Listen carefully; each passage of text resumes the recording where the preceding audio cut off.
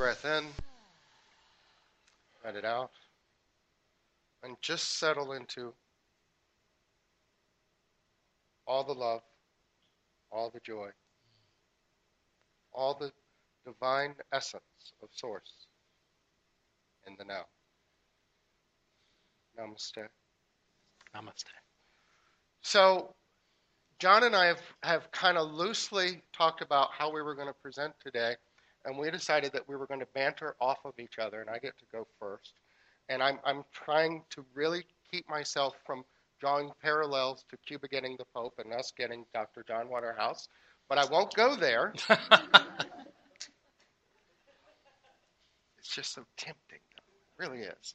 So this morning, it was this morning, we were chatting. We really profound stuff, the state of consciousness, the state of the organization, talking about other ministers. We weren't, you know, what's the term? Gossiping, right? We were actually offering just constructive feedback. So, but during the course of the conversation this morning, Dr. John says, "Wow, you have a wonderful life.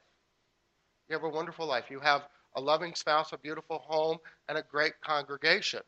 And what I realized in the moment of that is that, yes, that's great. That's true. I really do. However, that is not my story. That is not my story.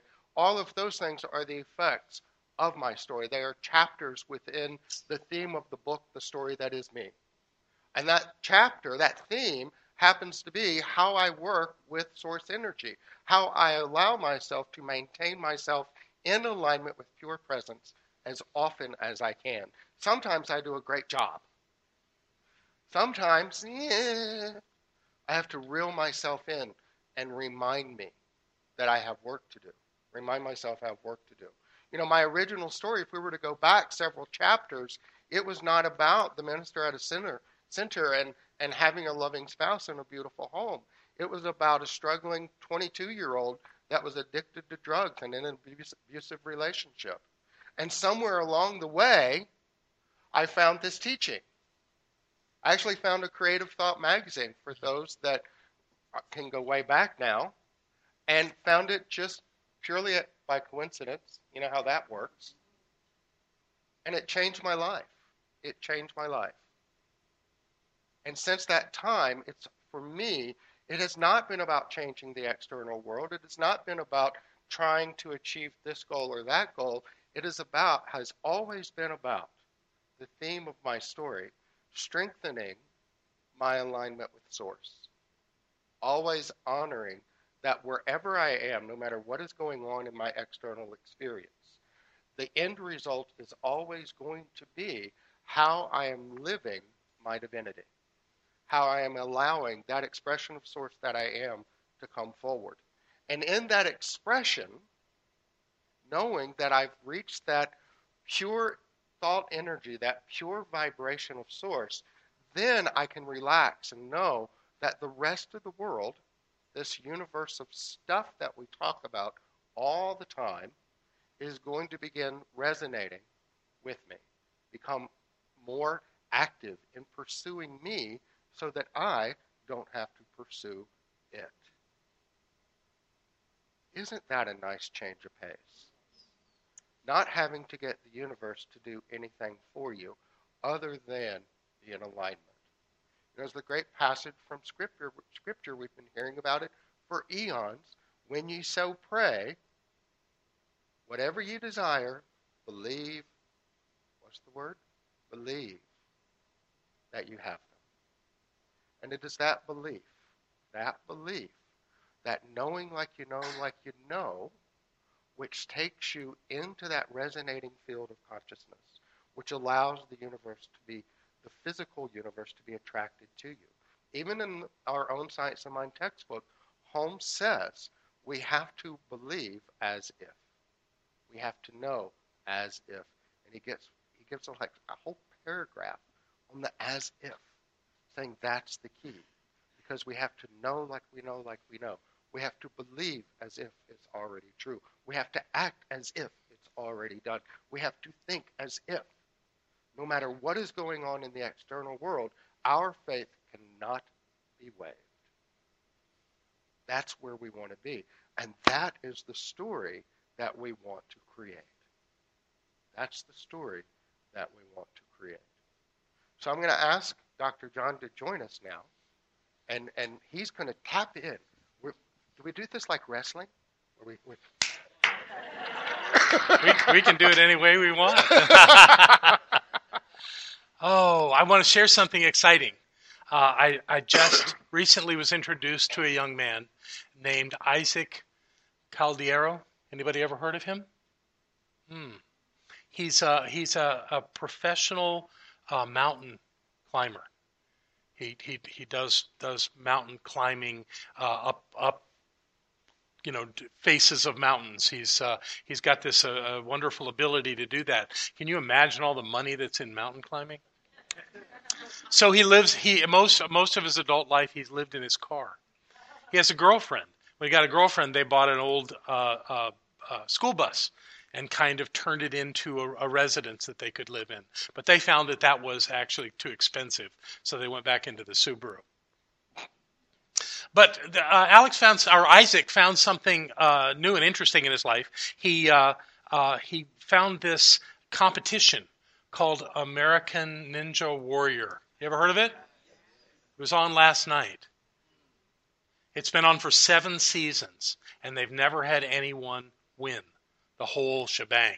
The final thing is, after they do all these regional competitions, they bring the best of the people together, and they go through 4 levels of courses to actually, and it's crazy. It's nuts. They have them do things like they have these boards up in the air, and you have to hold on to it with your hands and your feet and move as they're swinging in the air, and all these crazy things. Well, anyone that saw it on TV last night, though, that they finally had someone get through all 4 levels and win $1 million. And it was Isaac Caldero. And one thing that really excites me about it is that we have a feature story in Science of Mind magazine about Isaac in our November issue. So you got to get that November issue of Science of Mind and read about this guy. He's amazing. He says that when he's on the mountain, he becomes one with the mountain. And when he's on these courses, he becomes one with the obstacle course. Wouldn't it be good of us as students of the Science of Mind to become one with the things that are in our lives, even the obstacles? Even the obstacles. When Isaac first showed up on this show, he walked in with this big, he has long hair and a beard, and he wore this striped coat, and everyone suddenly started calling him Jesus. But actually, it wasn't Jesus. Jesus, you've seen the photographs of Jesus. They're all in a white robe. The one that wore the striped robe was Joseph, remember? Think about Joseph's story. His father's favorite, jealous, his brothers were jealous of him, so they took him away, took off his coat of many colors, threw him in a pit, sold him to people from other places, so they carried him away, took his coat, poured blood on it, took it back to his father and said, look, some wild animal killed Joseph. Now, that's a story of someone that, obviously was the victim and was abused and all that. But what he did, of course, was Joseph didn't live that way. He went off to Egypt and worked his way up to the point where he was an advisor to the Pharaoh. So much so that he was entrusted more than anyone by the Pharaoh because he could interpret the Pharaoh's dreams and was entrusted with much, and at some point was directed by the Pharaoh to go be the governor of the land where his family lived. Now, that didn't have to happen. If Joseph had held on to the idea that he was abused and he was done wrong and all those things, that would have been the end of his story, but he obviously created a different story. You can do the same thing with any historical character. You can look, anybody that's worth knowing has a small story of how life was hard, how life wasn't supporting them. But then there's some other way that you can perceive their story and see their greatness. They're picking on politicians are obviously in the news a lot these days, especially the couple of dozen that are running for president. And you'll see that some of them, they complain, well, they ran for office and they didn't get elected. So maybe they're not up to the task of being president. Yeah, you want to ask Abraham Lincoln about that? The man incessantly lost elections until he got elected to the presidency. And at the point that he went into his convention, the year that he was nominated by his party, the Republican Party, which was a very different party in those days, he had the fourth number of delegates, fourth highest number. 3 Republicans had more delegates to become president or become the nominee of the party than he did. And yet he was the one that was nominated. He was the one that was elected. He was the one that changed the fabric of our country. Which story you want to go with? The little one or the big one? So if these people that we know, these people that we hold up as historical, that we hold up and see as great people in the history of the human experience, can go from difficulties, from a small story, into something extraordinary, something bigger than life, what can we do? How could we apply that same understanding of life and not buy into the little story, not buy into the problems or the limitations or perceived limitations or anything else?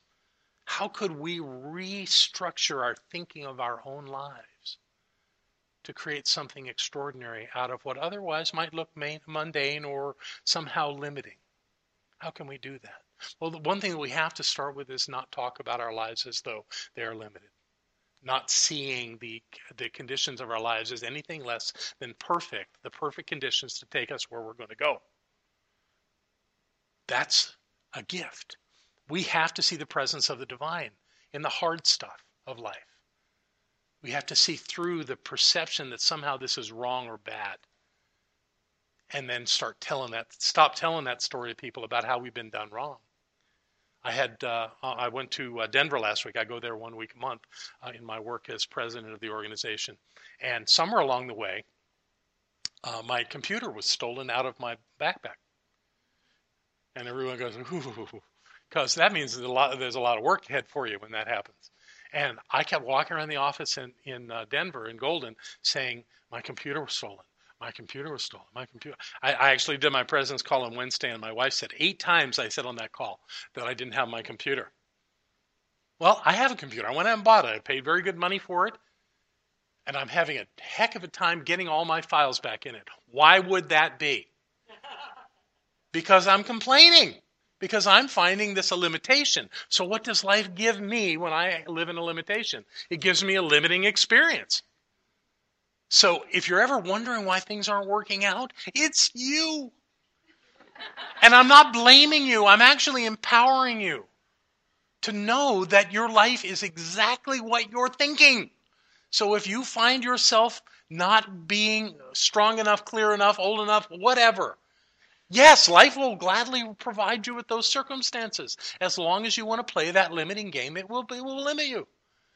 It's elegant how well it does that. And if you want to say no, that is not the essence of who I am. I am something greater than this. I can learn from this. I can take this challenging situation and I can turn it into something amazing. Well, what would that be? I haven't a clue.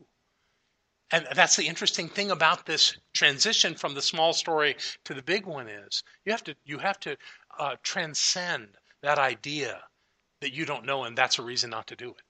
Of course you don't know. How could you know? You have to be open to it. You have to allow it to unfold before you. Everything that I have ever been afraid of was in the future. And mostly me not knowing what was coming. And I can chart it. Single thing I was ever afraid of. So I've come to the conclusion that we can only be afraid of the future. We can't be afraid of the past. We can't even be afraid of the present. We're afraid of what's going to happen in the future. The pretty crass example I give of that is if I had a box here that had a poisonous snake in it and I dumped it out on the floor, these beautiful ladies close to here would probably have some legitimate fear. What would they be afraid of? Being bitten by a venomous snake, right? Perhaps, though, if someone in the room were bitten by the venomous snake, would they be afraid of being bitten by a venomous snake? No, they would be afraid of dying. All in the future. All beyond what was happening right then. So if you catch yourself being afraid, recognize that that's something about an unknown of the future. And you're projecting into it this problem. This thing could happen. This thing could go this way. It could really be a problem. That's what we get when we're afraid.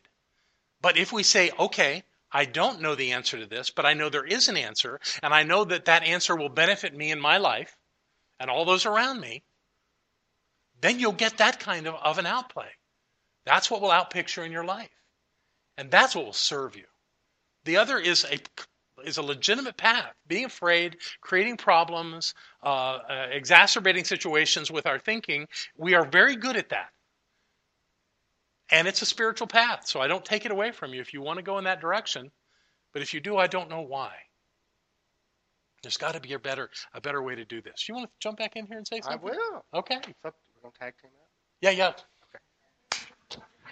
So I love that. Nice chair. Isn't it? High, for us that are vertically challenged. So your story is you got to stop telling it. But the real reality is a lot of people will go, of course, well, how do I stop doing that? Because that's all I seem to hear. It's all that happened yesterday or all that I need to worry about tomorrow. And the challenge here, the opportunity here, is to recognize is that the story that we keep hearing in our head is the story that we keep telling to as many people that will listen over and over and over again as possible. And so it is not that it's a story that didn't occur.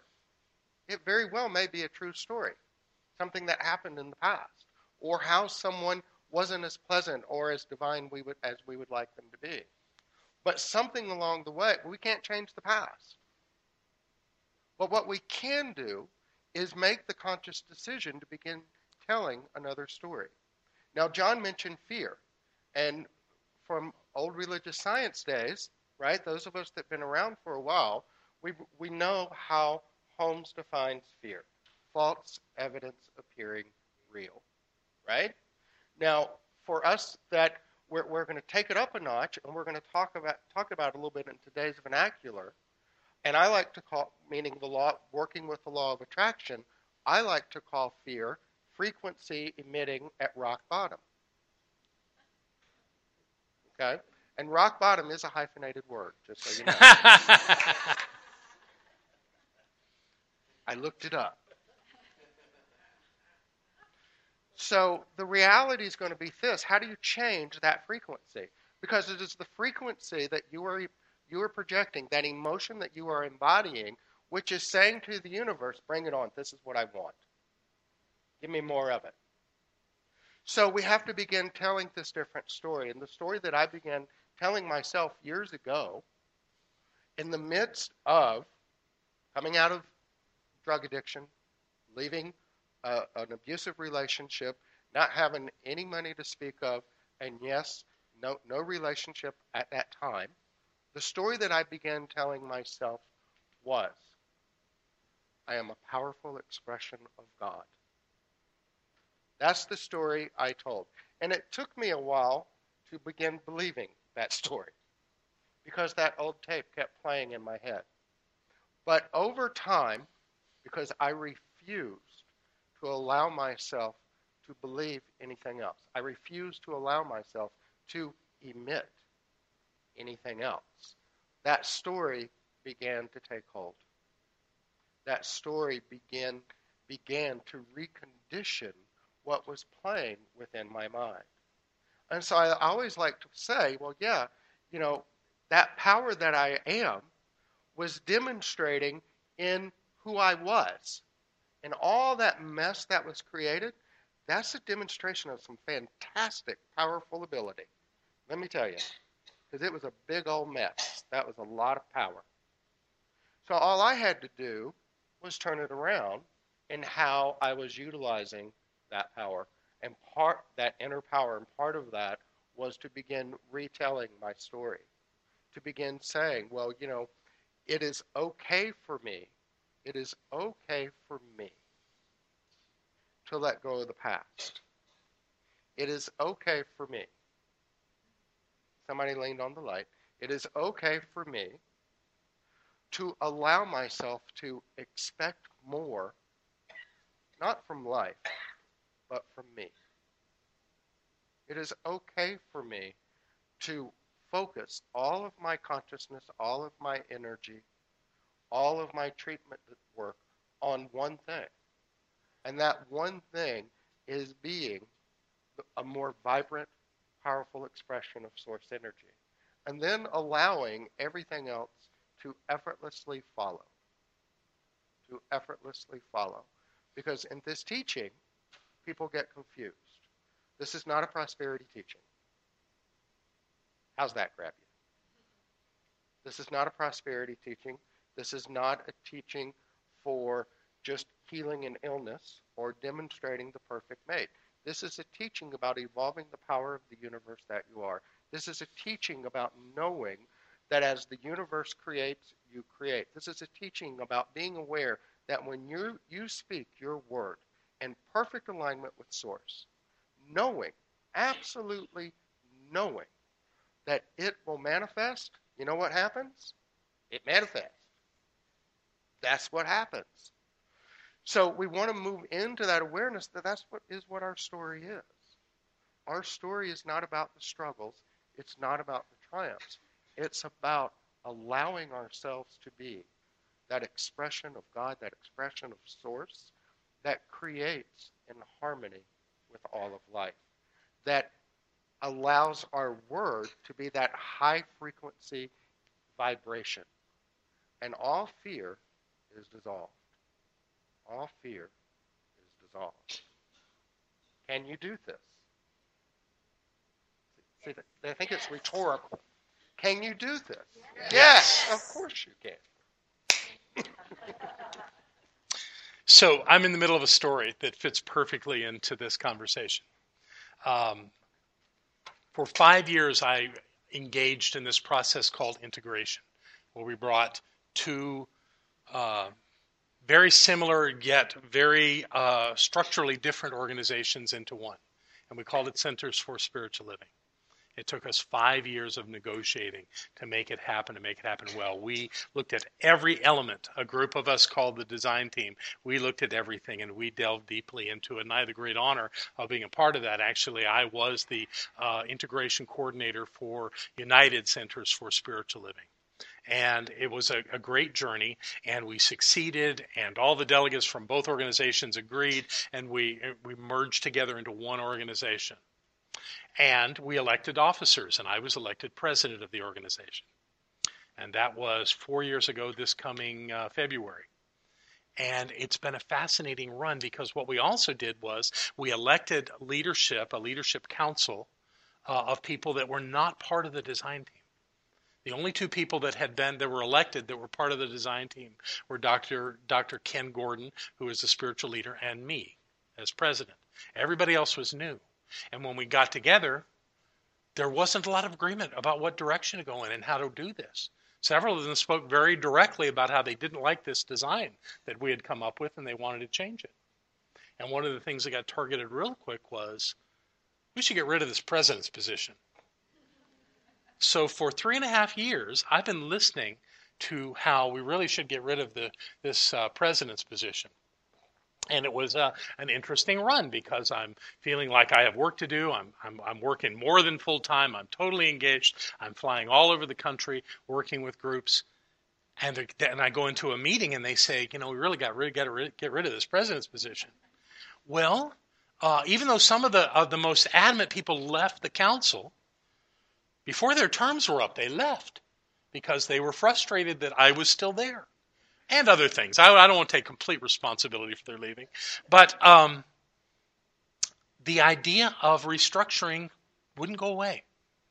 Even when I was reelected, and some people on the inside called it a landslide, they said, still, we don't need this position. So they went to work to look at how we could do it a little different. Didn't get very far with that, but decided to bring it to a vote of the delegates last year in Las Vegas. And I got up and spoke against it because there were no details. We didn't know where they were going. And sure enough, I'm sure I had some fear going on because I knew that one of the things that would happen is there wouldn't be a position. So that vote was amended, that vote was amended. And the amendment was, you got to show us delegates what you're planning before we'll agree to it. And I thought, well, that's fair. So they did. We structured this thing, went out, brought people from all over the community of the organization, all over to be part of these discussion groups to see where we should go. Well, guess what? They decided that we don't need a president. So what do they call that? Reading the writing on the wall? I asked myself an important question. Why do you want to be president? Why are you the president of this organization? And the answer came easily and quickly. That I've had a dream for 20 years for these two organizations to come back together. Actually longer, more like 30 years. And we did it. And I became president to help nurture and foster that into something that was solid, that would last, at least for a while, because you never know where anything is. And you know what? There was upset and fussing at the beginning of our being together, but it's all seems to be gone. We're one organization. So we've gotten over that hump in these first 4 years. So if that's why I did it, why do I need to be president? And it calmed me right down. So what is emerging and what's going to happen the first Monday in October is that all those delegates from Las Vegas are going to vote online for this new design, which includes not having a president. However, the groups that worked on this came up with the idea that there's still a need. Even though a number of the things that I've been responsible for now fall to other people, the whole area of working with our ministers and practitioners and what's called ecclesiastics is still something that we need someone to be looking at that. So what they've called this is a half-time position. Okay, so I'm going to not argue with this. I'm not going to see fault in it. I'm going to say, fine, I'll do this half-time. And my salary was cut in half. And I'm thinking, well, I'll have to figure something else out around that. So one of the things that in our community, we have a practitioner who is married to a world-class public speaker. Even though you may not know Brian Biro, he's extraordinary and does great work in the world. He was a senior vice president with Tony Robbins 20 years ago and left there to start his own work and speaks all over the world and is great at it. So I called him. I said, I want to have a conversation with you about how you do that. He said, great. Monday morning, 9 o'clock, I'll be at your office. Whoa. And he did. He came to my office the next Monday. We met, and he laid out this plan. And he said, you want to speak publicly? You want to go into corporations and do this kind of work? I said, I believe that I could do this. He says, well, I want you to know that I've worked with a number of people bringing them into this work, and you're the most qualified I've ever met. I have a degree in organizational psychology, PhD in organizational psychology. I've been the president of an international New Thought organization. I look good on paper. And he says, and you're an excellent speaker, and you can do this. And he started, I know we're running out of time, but I want to finish this up for you and let you know that in that conversation, he asked some really compelling questions. One was, how much do you think you should make for a 45-minute presentation? And I looked at him like deer in the headlights. He said, well, let me tell you that right now you start between $5,000 and $10,000 an appearance. And he says, what I want you to promise me is to do what I do, and that is to never do more than 7 of those in a month, because 7's your max. Do a quick calculation on that. That in 2 months at the very most, I could replace that salary that I would be losing. He also said that in his work, he has never, ever called a company and asked them to speak. He's never done that. They've always come to him. And he said, that's going to be true for you too, because I'm going to introduce you to the 25 biggest speakers, bureaus, and agencies in this country. And they're going to be asking you to come do things. But you don't do more than 7 a month. And I'm thinking, this is better. And when he asked me, what is the message that you would want to bring? I said, I would want to bring the teachings of science of mind in a secular way into the lives of people that know nothing about how mind works, and show them that by their attitude and their intention that they are creating their experience. And he said, good, that'll be your work. So that's what I'm going to do. Yeah. And I also have another project that I won't go deeply into, but I have this compelling need to write a screenplay, and I've written about half of it. And it's the same kind of story, talking about how by knowing the truth of who we are, we can create our lives. And I actually have already had one meeting with a top executive of a major Hollywood studio, and they are very interested. So what can we do in our lives? If we think what we're doing right now is the most we can do, then we're limiting ourselves right there. Even if we think we like what we're doing. If something kind of throws a curve into it and it looks different than you thought it was going to look, here's what you can do. You can make it better than you even knew about. That's life calling you to rise up into the fullness of who you are. And I am not special. I am not different than anyone in this room. So whatever I'm doing in my life, you can do, and you can do better. So I charge you all to make your life work far beyond what you thought you could do. Live in the possibility of your life, and you will create something much greater than you have ever imagined. And you too will be going, that's better. Thank you. God bless you.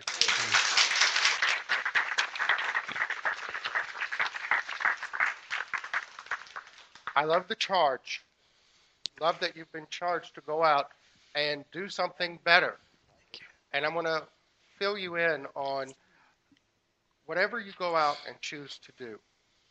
Let it begin from within.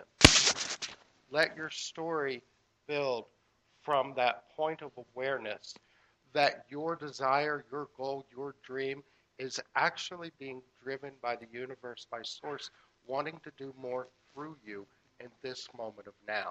Because that is your story. You came to this journey in order to fulfill the best possible expression of Source that you can be.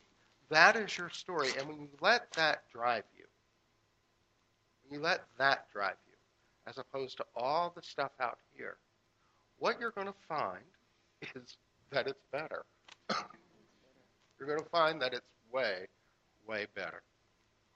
So, with that said, what I want you to do for the week, for your homework, I'll give you homework. I like to give homework, okay? Is just say for yourself every day, look in the mirror every day, and affirm that I am the perfect expression of Source, always expanding into something new and better every day. And let that be the theme of your story. And so ends our lesson. Namaste. Namaste.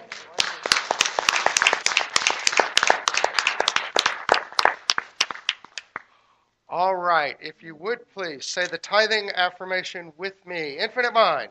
Infinite mind. In, as, and through me. In, as, and through me. Blesses and multiplies my tithe. Blesses and multiplies my tithe. It does its good and perfect work. It does its good and perfect work. And returns to me. And returns to me. Multiplied abundantly. Multiplied abundantly. And if the